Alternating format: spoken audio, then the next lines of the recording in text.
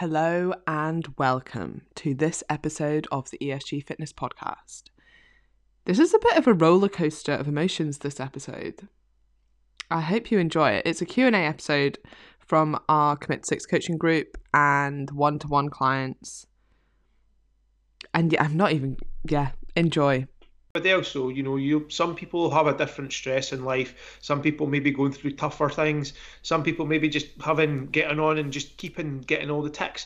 But don't compare yourself. There's no point. Like that's not what it's about. Nobody's looking at the accountability post and going, that person only got 2 green ticks.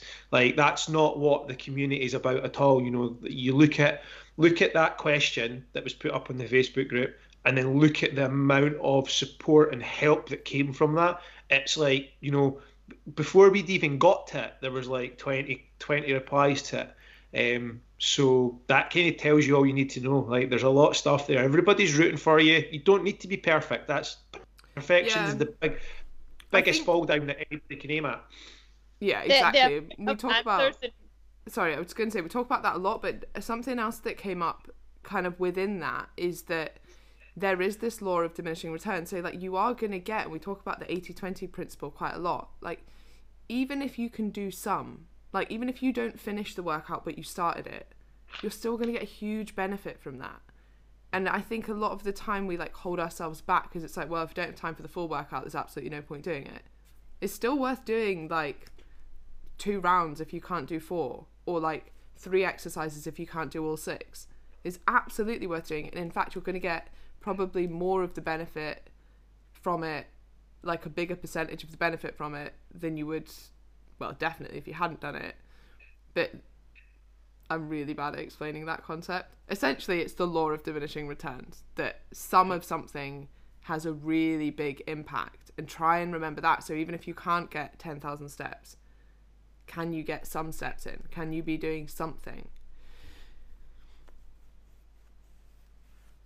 Right. Anything to add, Show? No, I think you guys have covered it. That's lovely. Okay. Hi, Emma. I saw your Insta post about not getting too lean and losing too much fat if you then want to build muscle. I'm obviously a long way off that point, but just had a question as to how you know when to stop losing fat and switch to building muscle. Is it possible to be losing fat and building muscle together? Sorry if this is a really stupid question. There's quite a lot of questions within that. And none of them are stupid. No. They're all perfectly valid questions. So to give context, this was something on Instagram, but they were asking specifically, should I lose fat before I build muscle? As in, will it benefit my muscle building potential to lose fat? And I think a lot of people think that actually if you're starting from a lean place, you'll build more muscle, when actually the complete opposite is true. Yeah, it's also as well like you're just putting things away, you're putting things back, you're putting things off rather than just getting stuck straight in about it. What's the worst that can happen? You can build a bit of muscle and strip a bit of body fat at the same time. Well, 2 birds, 1 stone. I think there's this whole thing about the fact that I think everybody thinks that they're separate things. And they can be separate entities in themselves, but they also cross over. And I think the thing to look at is, for me, is always, when do you feel you're putting on muscle? That's, I think, one thing that you kind of have to ask yourself. And if you're asking yourself, is it time for me to build muscle? It probably is the right time to start building muscle, because your mind's already switched into that sort of way of thinking. I think there's also a very fixed narrative that you should lose fat and then you should build muscle. And some people don't want to go into a hypertrophy phase or have no massive muscle building goals. Like, it would still be important to resistance train, but you don't need to switch in that sense. And I don't know if that just translates from bodybuilders who are often like, I'm in my bulking phase, I'm in my cutting phase, and they're very distinct and different. Whereas actually for most of us, we always probably want to build muscle, but realistically we might not build that much if we don't want to be in a huge surplus. And again, it's that weighing up, like, what's more important to you, being able to build a bit more muscle this year or staying relatively lean so that you're comfortable in your own body and you don't have these huge muscle building goals. Like, those are choices that you have to make given your values and what your goals are. So that was the first part of the question. And I think this often happens at the end of a diet as well, when people are like, sometimes have this really arbitrary number on the scales that they want to get to. Like, I want to get to 60 and then I'll start building muscle, even though they're like potentially 1.5 kilograms away from that. And they're like, yeah, but I'll do a couple more weeks dieting. Like Andy said, why are you putting it off? If the goal now is to build muscle, like, all that will happen is you hit that random number and then you start, but you're 3 weeks behind because you wanted to randomly diet for an extra 3 weeks. Like, it doesn't make any sense. And what is going to happen, especially if you get very lean, is when you start building muscle, like, you will have to put on fat anyway. So why are you getting to this arbitrary point and then putting it on? And there might be a reason why you do want to get there. Like, maybe not a scale weight, but you might want to be like, yeah, I really wanted to get shredded for a photo shoot, or just see if I could get abs, and then I'm going to move on. Fine, but make sure there's an actual reason for it, not just, I feel like this is what I should do, and never question why you have that thought process. And then, can you build muscle and lose fat together?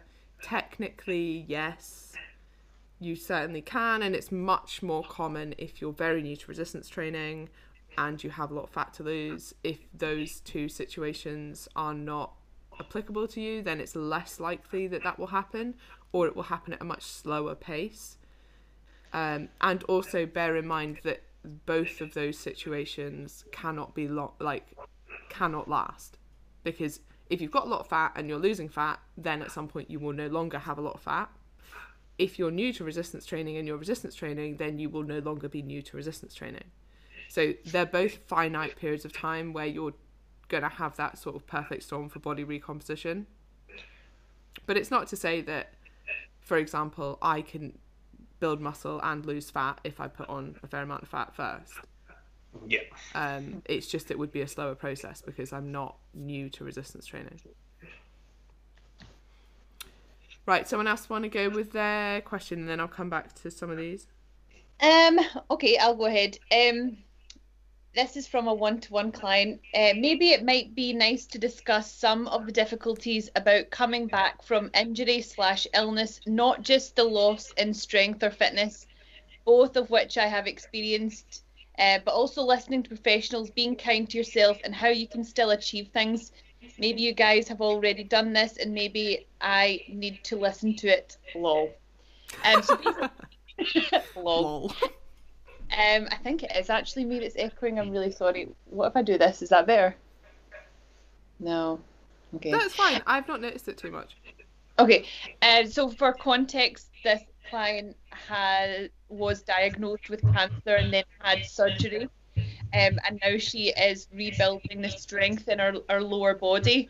And also just getting her head around a cancer diagnosis as well.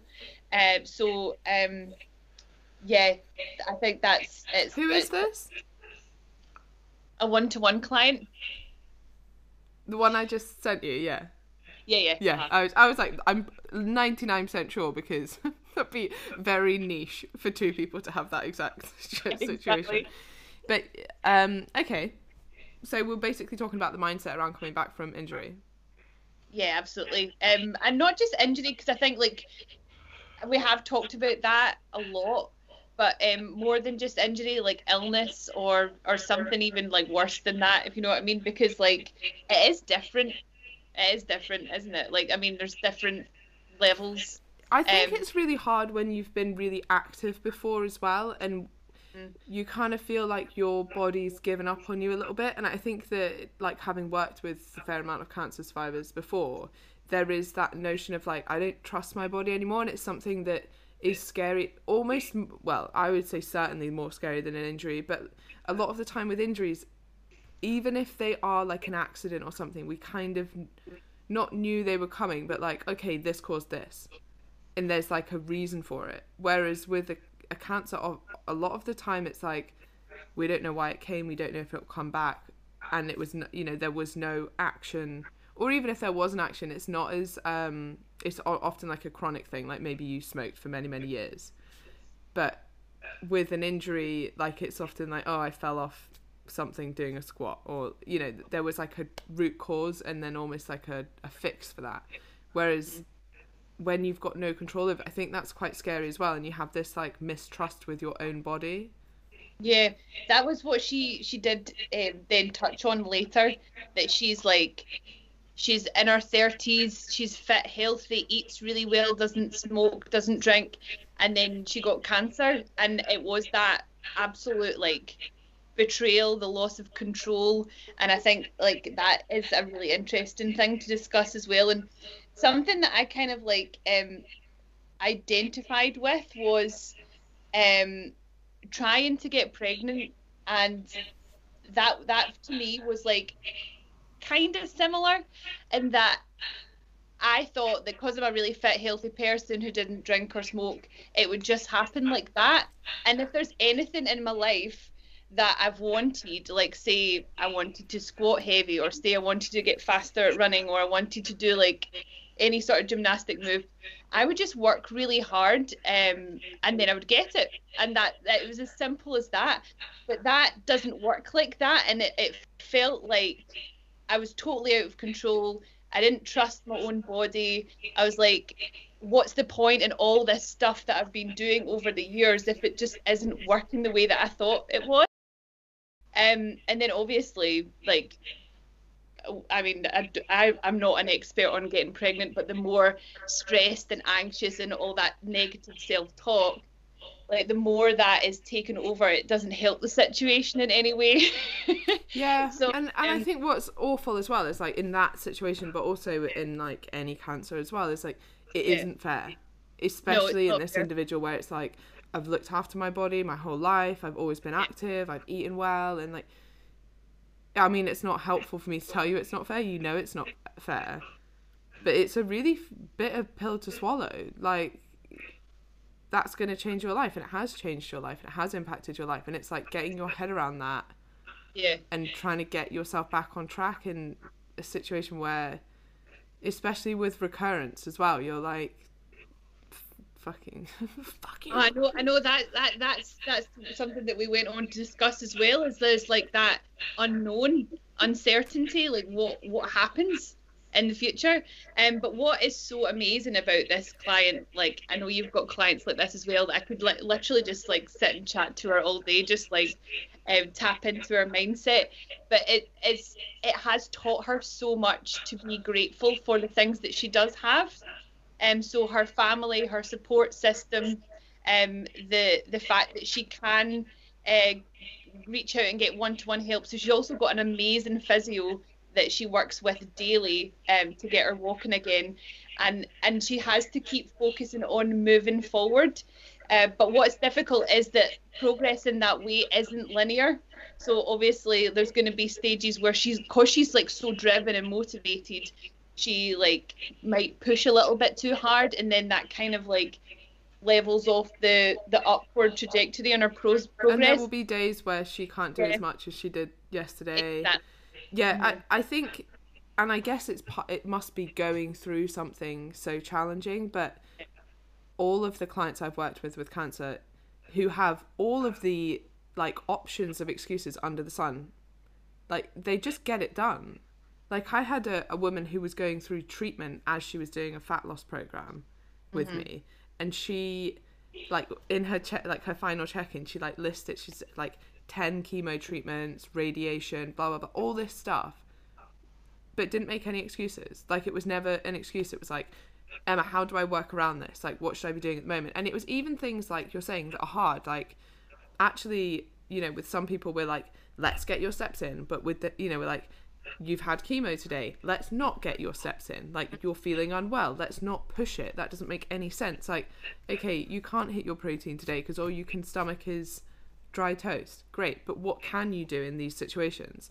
And I think that attitude is like, yeah, you're right. Like, if I could bottle that up and give it to other people, it's just insane, amazing. And I still think about her all the time, like, not just in terms of that, but like the way she was always just like, remember to smell the flowers, and like the incredible things that she did knowing that she was terminal, and like just making the most out of life. Like I think you're totally right, though. It's about, I think number one is I think a lot of people will still blame themselves, even when it's out with your control. And that's obviously something that you have to come to terms with. It isn't your fault.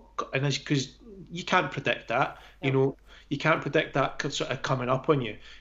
But then you look at people's like mindsets like that, but also like look at like Doddy Weir. Doddy Weir is in a position now where, he's probably not got a huge amount of time left, but he's still fighting every single day to try and raise money for people that are going to get motor neuron further down the line. That mindset is so motivational. Like, somebody who has got no control over of their own fate. Like, there's nothing that he can do. And he's just going. You bring up such a good point there, because I think there is always like when something bad happens to someone, even though it's not their fault whatsoever, there's always an underlying feeling from that individual that there's something they've done to deserve it, because I think it's human nature to try and make things make sense. I think it's also on the flip side why when something good happens, we often think, well, I don't want to celebrate too soon because something bad will probably happen now. Like, there's the whole, like, oh, everything's going really well, which is making me a little bit anxious because that will only last for so long. And actually, like, it's insane. And I don't know if things flip, like, with that individual you're talking about, to, okay, I know that my time is coming up. What can I... Like, all you've really got to live for then is being selfless. If you're a good person, obviously, like, which he obviously is, like, an incredible person, that his thoughts now aren't, I don't know, like, how can I personally make the most out of this life? It's, what can I do that when I leave this world, whatever, when I die, I'm going to leave this world better than when I was in it? Like, what can I do for people going forward? Incredible. And I think that's just a good thought process in life in general. Pick it up. Leave it in a better place than where you picked it up. Like, anything that you do in life, like, if you can make somebody smile and during the day, happy days, that's what you want. You want these things. So thinking about things like that it's very thought provoking, and it kind of is quite emotional as well. For people who, like, I'll be honest with you, I've never had to deal with anything like that. I'm very, very lucky. I've never had to deal with anything like that. I've had to deal with clients, I've had these things, but personally and within my family and stuff, nothing like that. So, I don't like using the thing, but I count my blessings and try to make sure that I live my life to the fullest I can, and just be a decent person. Like, that's all you can really ask for. It's incredible though, isn't it, that, like, people respond in that way to such, like, awful things. Yeah, it is. It's just, it is. It's like, I remember I went to see one of the Scotland games, I think maybe 2 or 3 years ago. It was the one where Doddy Weir came out onto the pitch with his sons. Gee, I don't think there was a dry eye in the house. Like 70,000 people standing ovation, and, like, you look what he's done since then, and that's just purely down to getting the bit between his teeth and going, you know what, might not be for me, but this will help somebody, what I'm doing. And that's all you can ask for, really. Oh, okay, well. Shall we have a break? That's It's very windy in here. I should have left that one to the end. I'm really sorry. I don't know what. Shall I ask the next question? You know what? Like, how do you answer a question on fucking how much protein you have in your diet? That's the next question's about protein timing.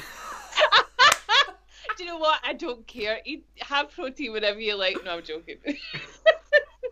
Okay, shall I read it out? Yeah, go for it. I understand that you... It feels so ridiculous. I understand that you need 25 grams of protein to generate muscle protein synthesis, but occasionally more is better. There is also a time frame of how long it takes the response to drop back down to baseline levels before you would ideally want to generate the response again. My question is, if you consume 40 grams of protein, does the time taken to return to baseline take longer than 25 grams of protein? If so, what kind of time frames are we talking about? Is this not Tom Woods? This is not Tom Woods. It's not Tom Woods. This is his pal.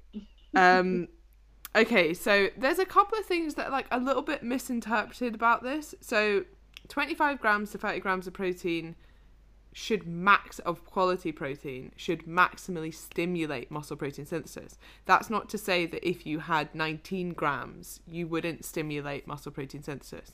And by the way, protein is in a constant state of flux within our body, so it's always turning over. So it's not like, woo! It's not like you're switching it on and then switching it off. Like, this is always happening throughout the day. There's synthesis and breakdown happening continuously. On the second point, there is a refractory period, which is like the period between when you spike muscle protein synthesis and then it returns to baseline and then you would want to spike it again. That is about 2 hours.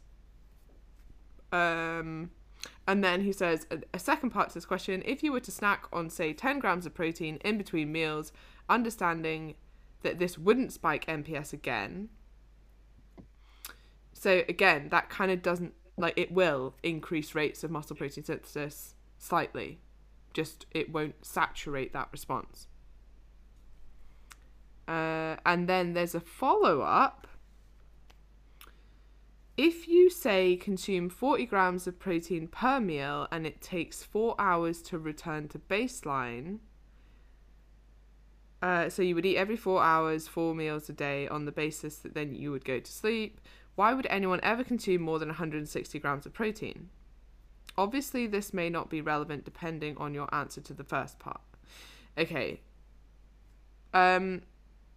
So there is evidence that slightly more protein is going to have an impact, and there may be an impact of how much muscle mass you have. For example, Andy needs more protein than I need.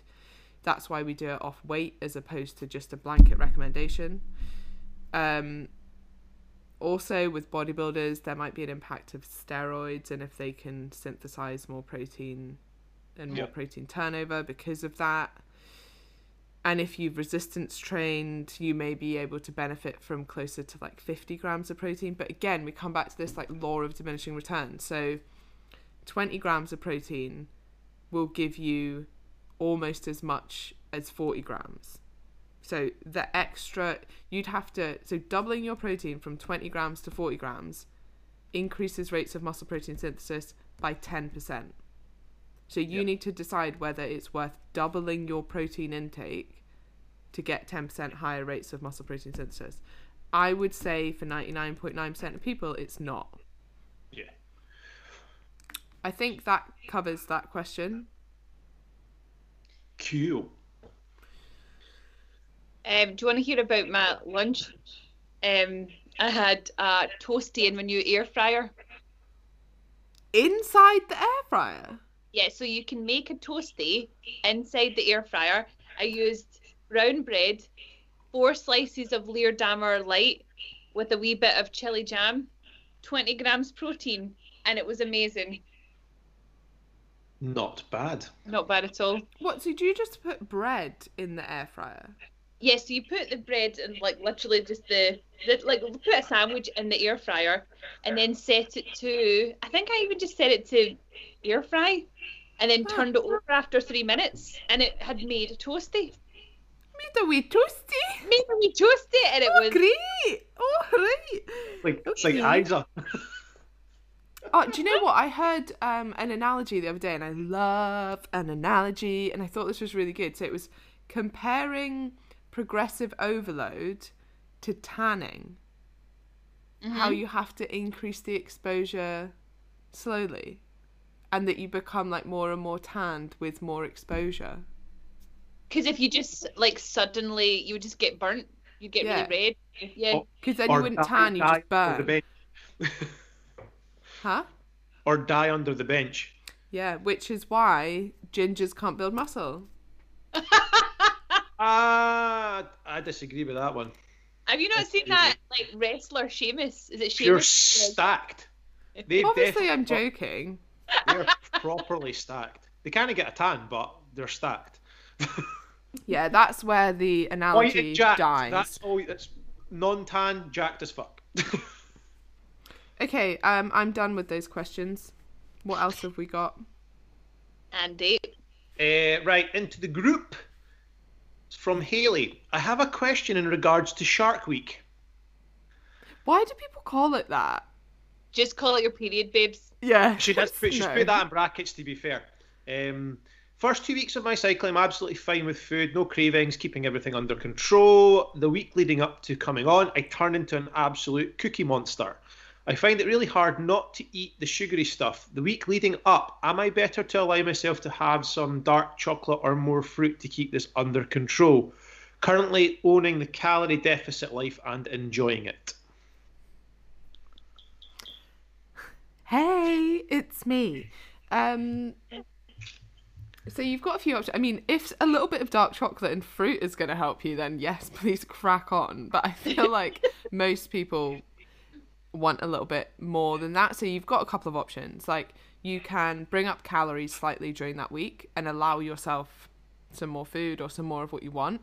You can allocate some calories to whatever you want. Like, say it's some chocolate. Cool, save some calories, have some chocolate. Or you can accept that it's going to be a week that will pass and you can, like, dig in, for example. All of those options are absolutely fine. Why are you laughing, Shona? But choice is yours. Dig in. Dig in. Well, I got someone... I put this on my story because I'd been asked this question, like, what do you do? I know which story you're going to tell because you told it on EIQ Live. Okay, and well, the listeners won't have heard the EIQ Live. No.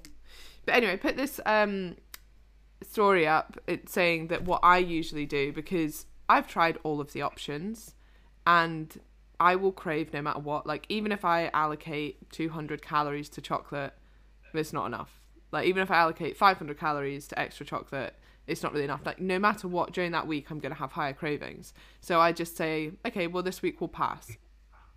And by the end, and actually, there's two elements I want to make a point to here. Like, for me, it's normally like 3 days that I have high cravings. It's not like a full week.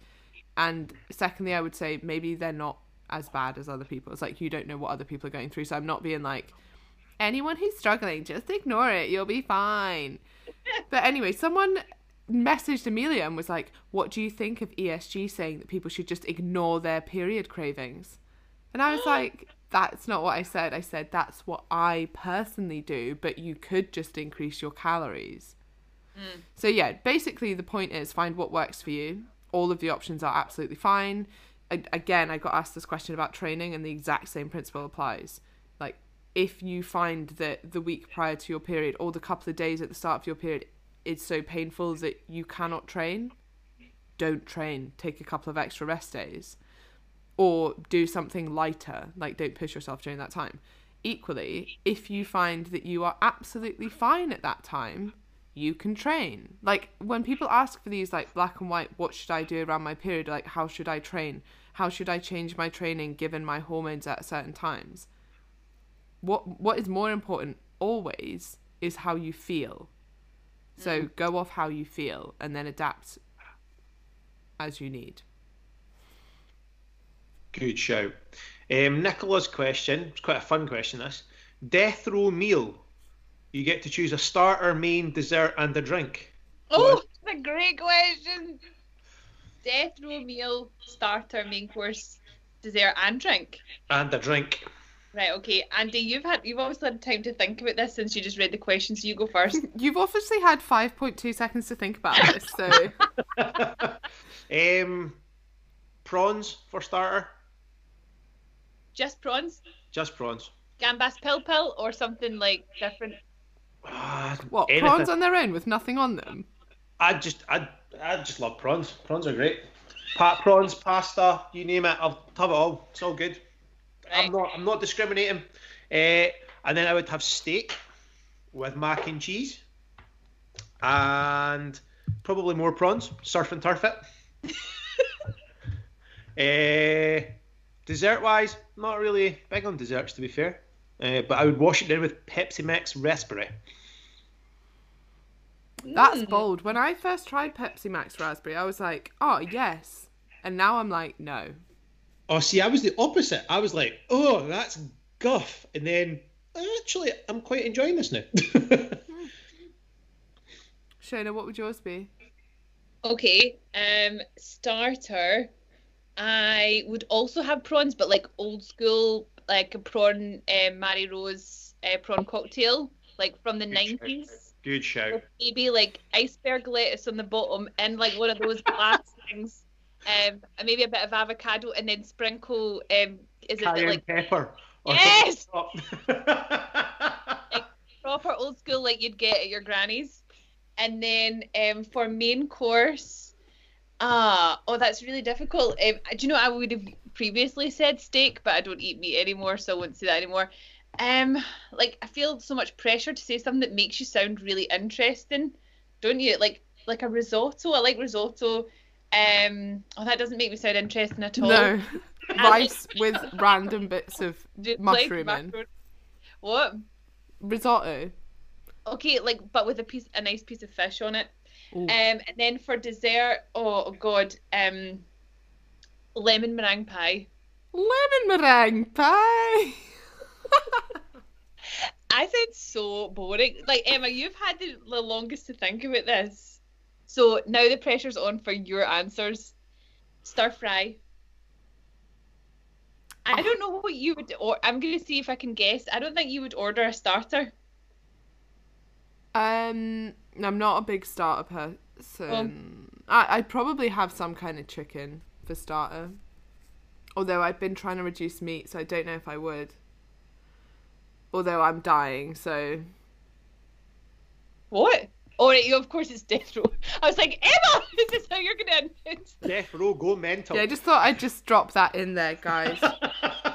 Bye, folks. Bye. I really like Thai food, but there's not like a specific one. Yeah. Yeah, see, now that I think about it, like, I would probably not make what I have. I would go out to a restaurant for my last meal. Yeah, you're not having to make it.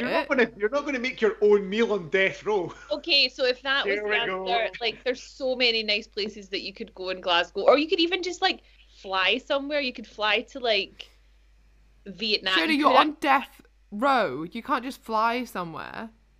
Oh, yeah, good point. That means you're about to be killed for a crime. The last walk you're doing... Yeah, just fly to Dubai and have, like, a really nice last meal.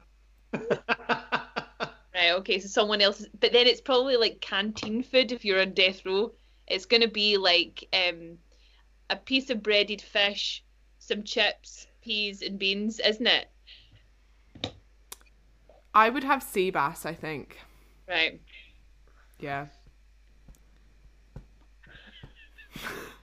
Right, next question. We're also boring, aren't we? Right, how do you know how many steps equate to calories burned? I assume it's different for everyone. Context of the question is, if I max out calories in a day but fancy a snack, and I know I've done 16,000 steps instead of 12, does it cover the snack?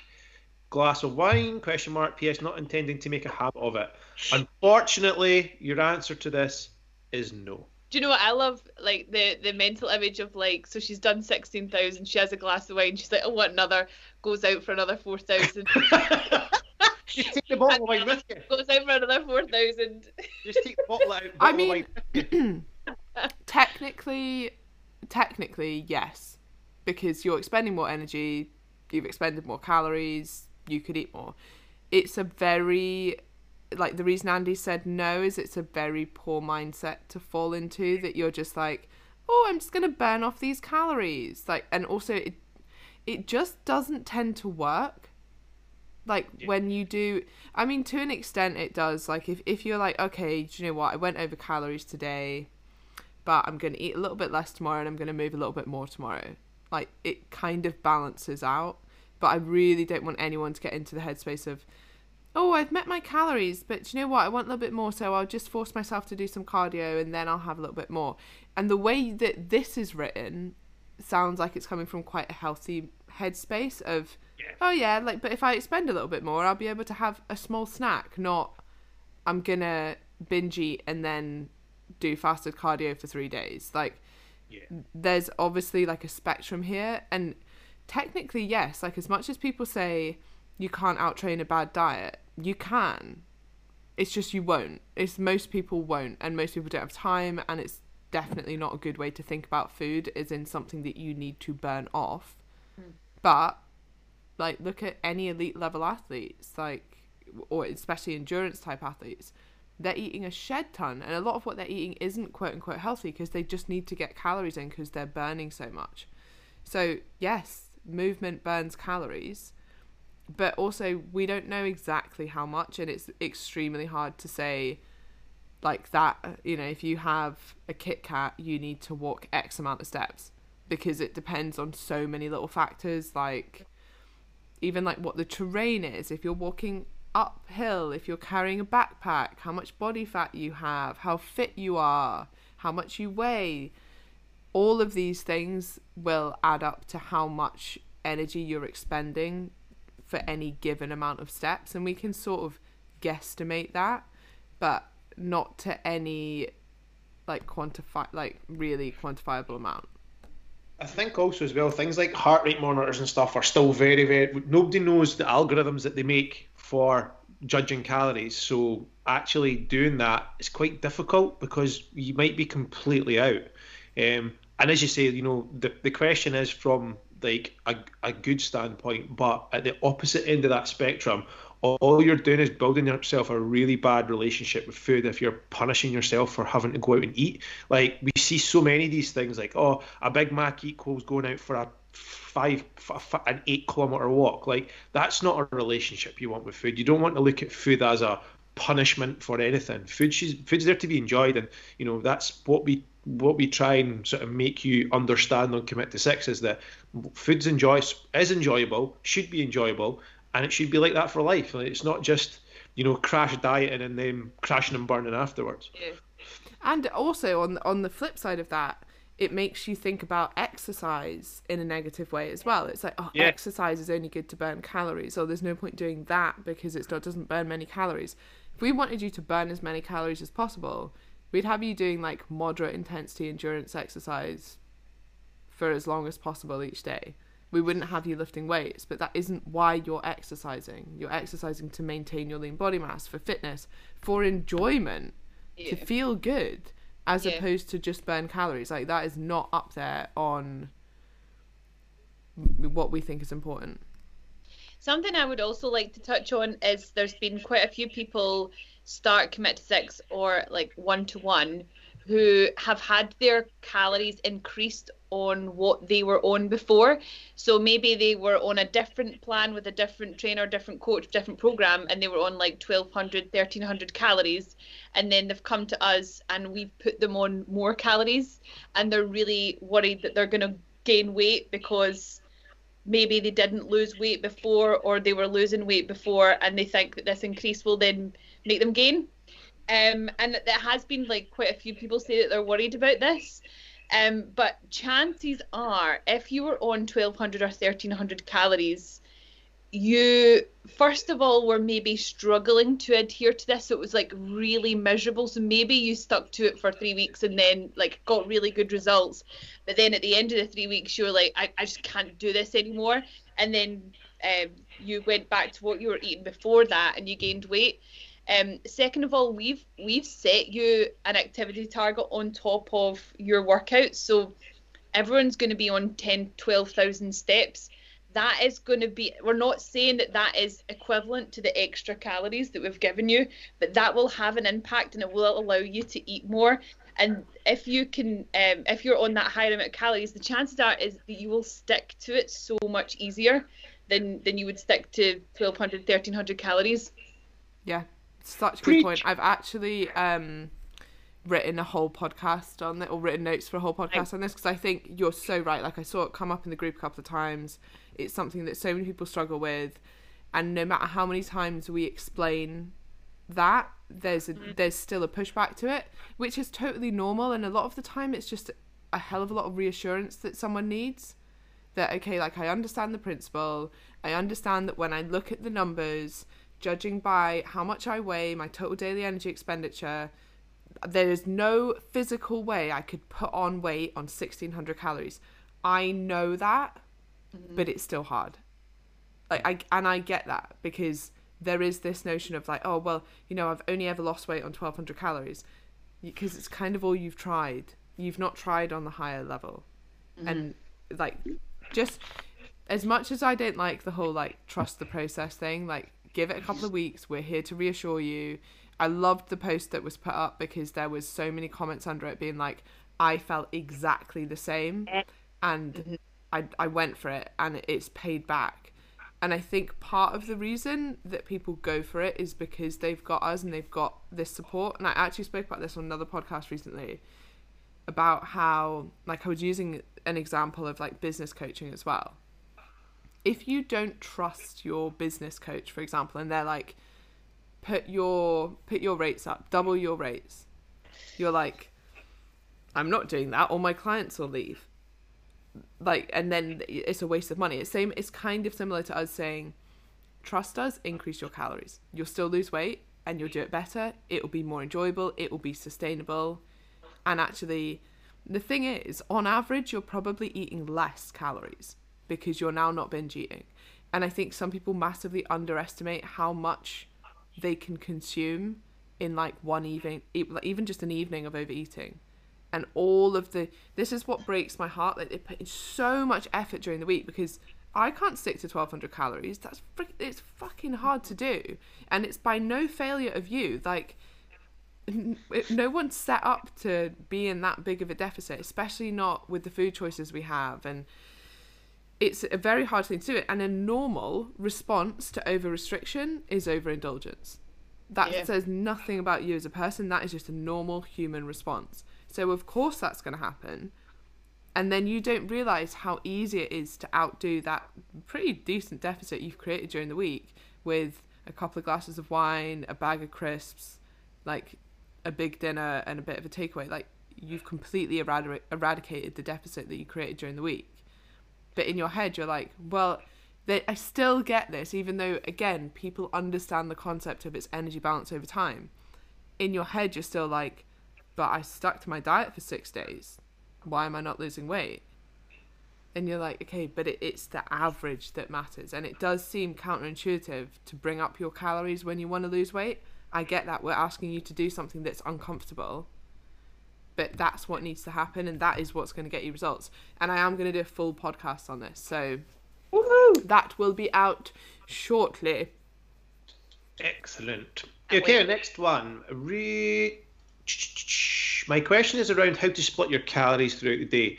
Is there an optimum way of doing this, i.e. having a set number of calories for each meal plus snacks, or does it not really matter as long as you're hitting your calories? Does anyone else want to go? I just spoke. I mean, I personally quite like to save more calories for later in the day, because I like to feel full after my dinner. But then some people have different preferences. I would say as long as you're making sure that you get your 25 grams of protein 4 times a day, then you can like split it. So sometimes like what I'll do is first thing in the morning, so I'll just have protein. So I'll just have like protein shake or a protein yogurt. And then that allows me space to have like a bigger lunch and a bigger dinner. Another thing to consider is just that you're fueling your workouts properly. And again, that depends on when you exercise. But you don't have to split your calories equally, just as long as you've got your protein spread out throughout the day. Yeah, agreed. I think just find what works for you as well. Like, a lot of people, and myself included, like I like to be busy during the day. I just find it quite easy not to eat that much during the day, which means that I get to sit down and have a big meal when I enjoy it. It also tends to be your more sociable meal. Like, if you are eating with your family, it's usually dinner as opposed to like breakfast or lunch. So you've got a bit more flexibility there.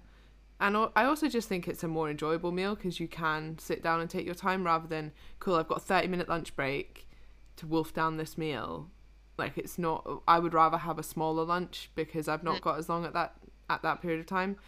But equally, some people feel the exact opposite and they're like, oh no, I couldn't possibly, I get so hungry at lunchtime, and actually if I wait until dinner I end up overeating because I'm over hungry. So there's no right or wrong. It's just finding a pattern that works for you. And then I would try and like stick to that pattern to an extent, because you can sort of teach yourself this as well. Like or more like train your hunger cues to an extent, depending on when you habitually normally eat. So I didn't have breakfast. I used to not eat breakfast, not for any fat loss reasons, but just because I like to get up and go, and it didn't really fit with my day. But now that my goal is hypertrophy, that doesn't make any sense to miss a protein serving in the morning. And because I train in the morning, or I do now, so it makes more sense to have breakfast. So I do have breakfast. Now, initially, I wasn't hungry at breakfast time, and it kind of felt weird having it then. But now I wake up hungry. So you can just, like, I think sometimes it feels a bit weird changing the patterns when you eat, but you'll get used to it, and then your body sort of adapts to that. Sarah's just said on the post, on the live even, I'm all in for a bigger lunch and dinner. I tend not to get hungry until the point I first eat. Then once I do eat, I can't stop. So better leaving it later for me. That's quite a good example, actually, because a lot of people find that, and I sort of had that notion in my head, but I think it's actually partly because you've not had breakfast. Like, you'll get used to basically whatever you do, you'll get used to. So I used to be like, oh, I'm never hungry until I actually start eating, and that, I think that is true for a lot of people, but it doesn't mean that you would have to eat that way. And I think you would be less hungry at lunchtime when you started eating if you hadn't skipped breakfast, for example. Yep. Cool. Right, next one up. What is your view on eating low-fat, low-calorie alternatives to food? For instance, low-fat natural yogurts, or should we eat the standard version and calorie count them in? Go for the low options. Like, this is the whole point of these lower calorie like alternatives. It allows flexibility into your diet, where you may go for like a low-fat yogurt that's got enough protein in it, so it just means that you're not filling up your calories with extra fat. So there's some very handy, things like as well, like things like sugar cravings, or sweet cravings, things like the 10-calorie jellies and stuff as well. They're quite handy to implement and be able to use to help you fit your calories, and also get you a bit more food volume as well. Yes, I agree. I think there's no need to avoid them. I do think that some people go low fat everything and then don't get enough fats in. So do make sure you're still getting fat in. But I would also say, like, choose your indulgences with that. So some people will be like, I absolutely love full fat Greek yogurt. Okay, well, great. Keep having that. Like, I just don't like the taste of lower fat yogurts. Fine. But maybe with other things you want to go, like maybe instead of butter you want to use like a lower calorie spread, for example, or instead of cooking with olive oil you want to use the spray. Just choose what matters to you. Like, actually, do you know what, I really enjoy a full fat milk in my coffee or something. I don't know, whatever it is that you really enjoy and that you don't mind swapping out, then I would go for that. Do you know, I remember hearing Amelia talk about 5% Faye, and then I tried it and I couldn't go back to 0%. It's just so delicious. But don't you think that it tasted way better when you first tried it? It still tastes good, but I know what you mean. Like, yeah, like when you've been on a diet and then you have all the time. Do you know what? I used to always have porridge with water. Now that's old school. That's even older. I know, it was a bro, right? I was a bodybuilding bro.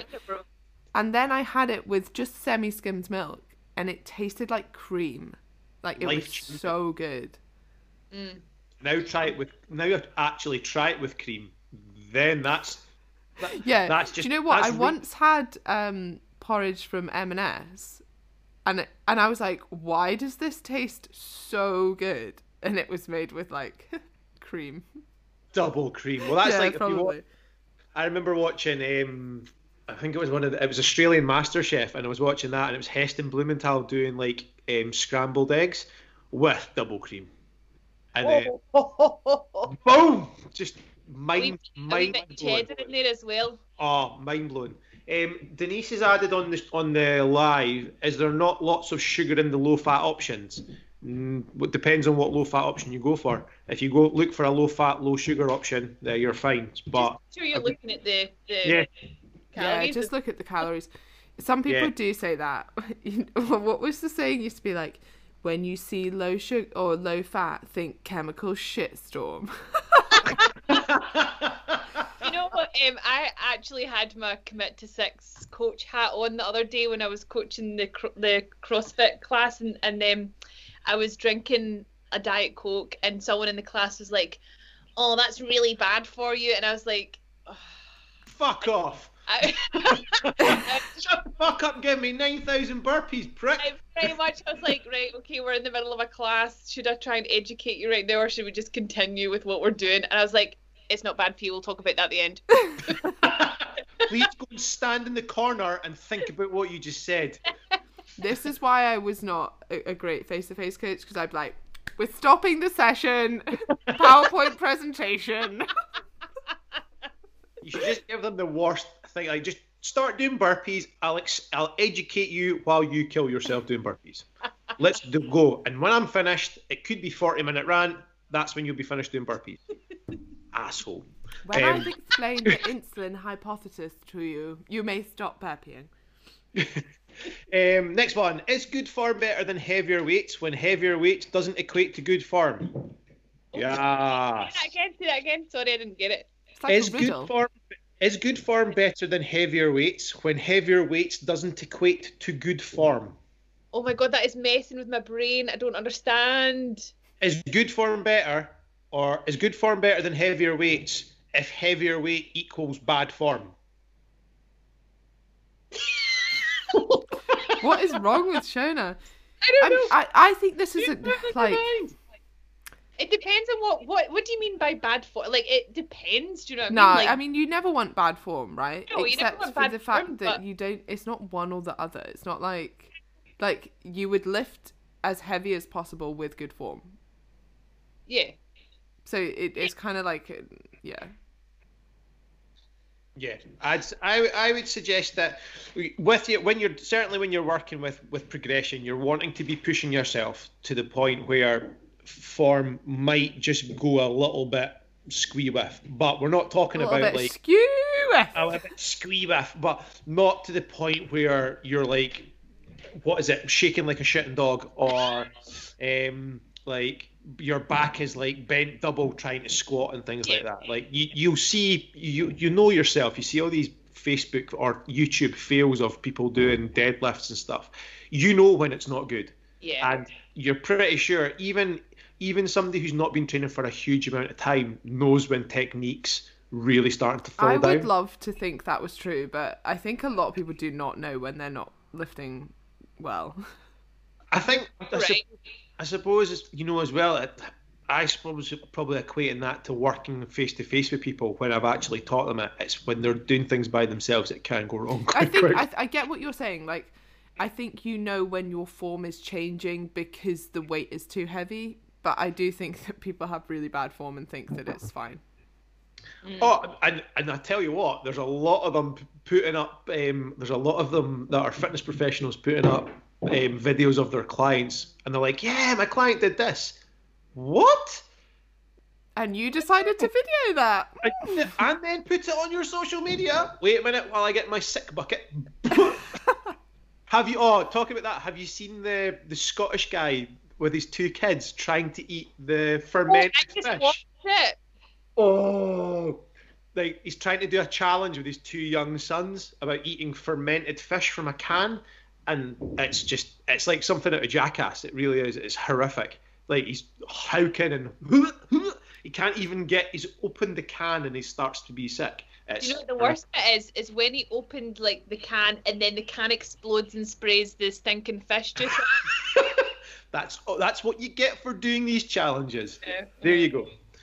Right. Right. Question from not Tom Woods, but it is Tom Woods. Do you know what? I think we need to just discuss like how not great an alias that is. I know. So I say to people, like, when people are like, can I do Commit to 6 but I don't want to have Facebook, I'm like, okay, fine, you can use a fake name if you want. Tom Woods has decided to call himself not Tom Woods. It's like the realest fake name in the world. He's like, yeah, well, just for work purposes. Oh, yeah.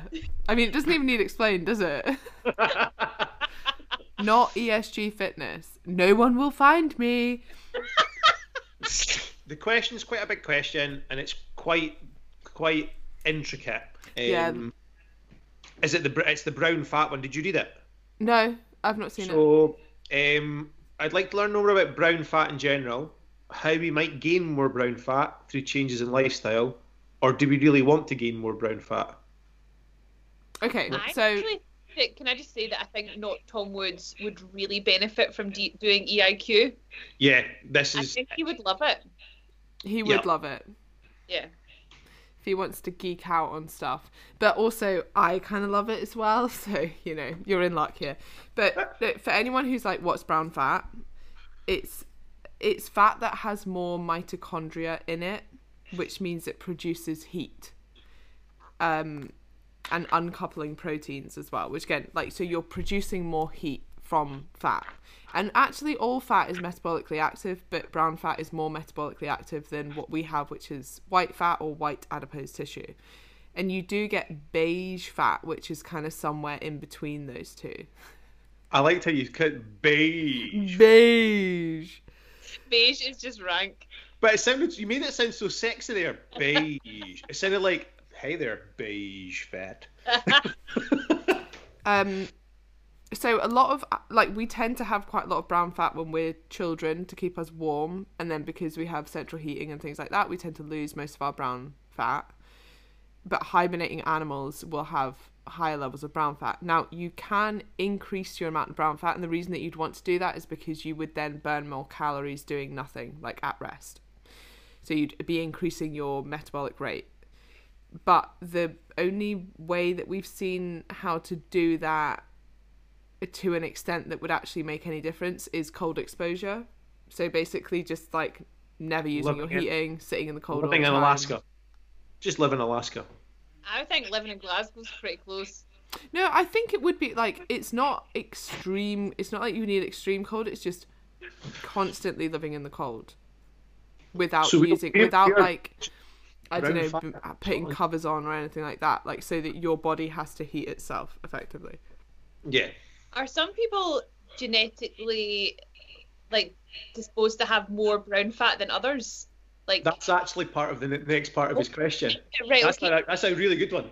I read about, some people in the world actually just handle cold much better than others because, maybe they have more brown fat naturally. Potentially. I do imagine there's an a genetic, but also probably more to do with where people live and where their ancestors lived potentially. I do think it's more you can tell that it's more environmental because of the fact that no matter what your genetics, if you're exposed to the cold for a long time, you're going to have more brown fat. The fact that we're all born with relatively high levels and then we lose it, it's more to do with your exposure than if you're born with it, kind of thing. Cool. Sorry, just to interrupt, I remember reading somewhere that Scottish women have better skin than any other women because we're always wet. We've got a lot of moisture in the air so that our skin is plumper. But then you walk around Glasgow and you're like, no, this is not true. Well, not true. Because they're always wet. No, because of the rain. There's so much moisture in the air, our skin's always wet. It doesn't dry out. No. Yeah, I mean, hey, that could actually be true. Less likely to have sun damage. That definitely in Scotland. Yeah. Cool. Let's make this the last question, then we'll come back and do the rest because it's been over an hour. Can PCOS really make losing weight harder? I know it's all about insulin resistance, but would it have a significant impact on calories required to lose fat? Yeah, it's not all about insulin resistance. Women with PCOS can have a lower basal metabolic rate, which means that, yes, they would need to diet on lower calories to lose body fat.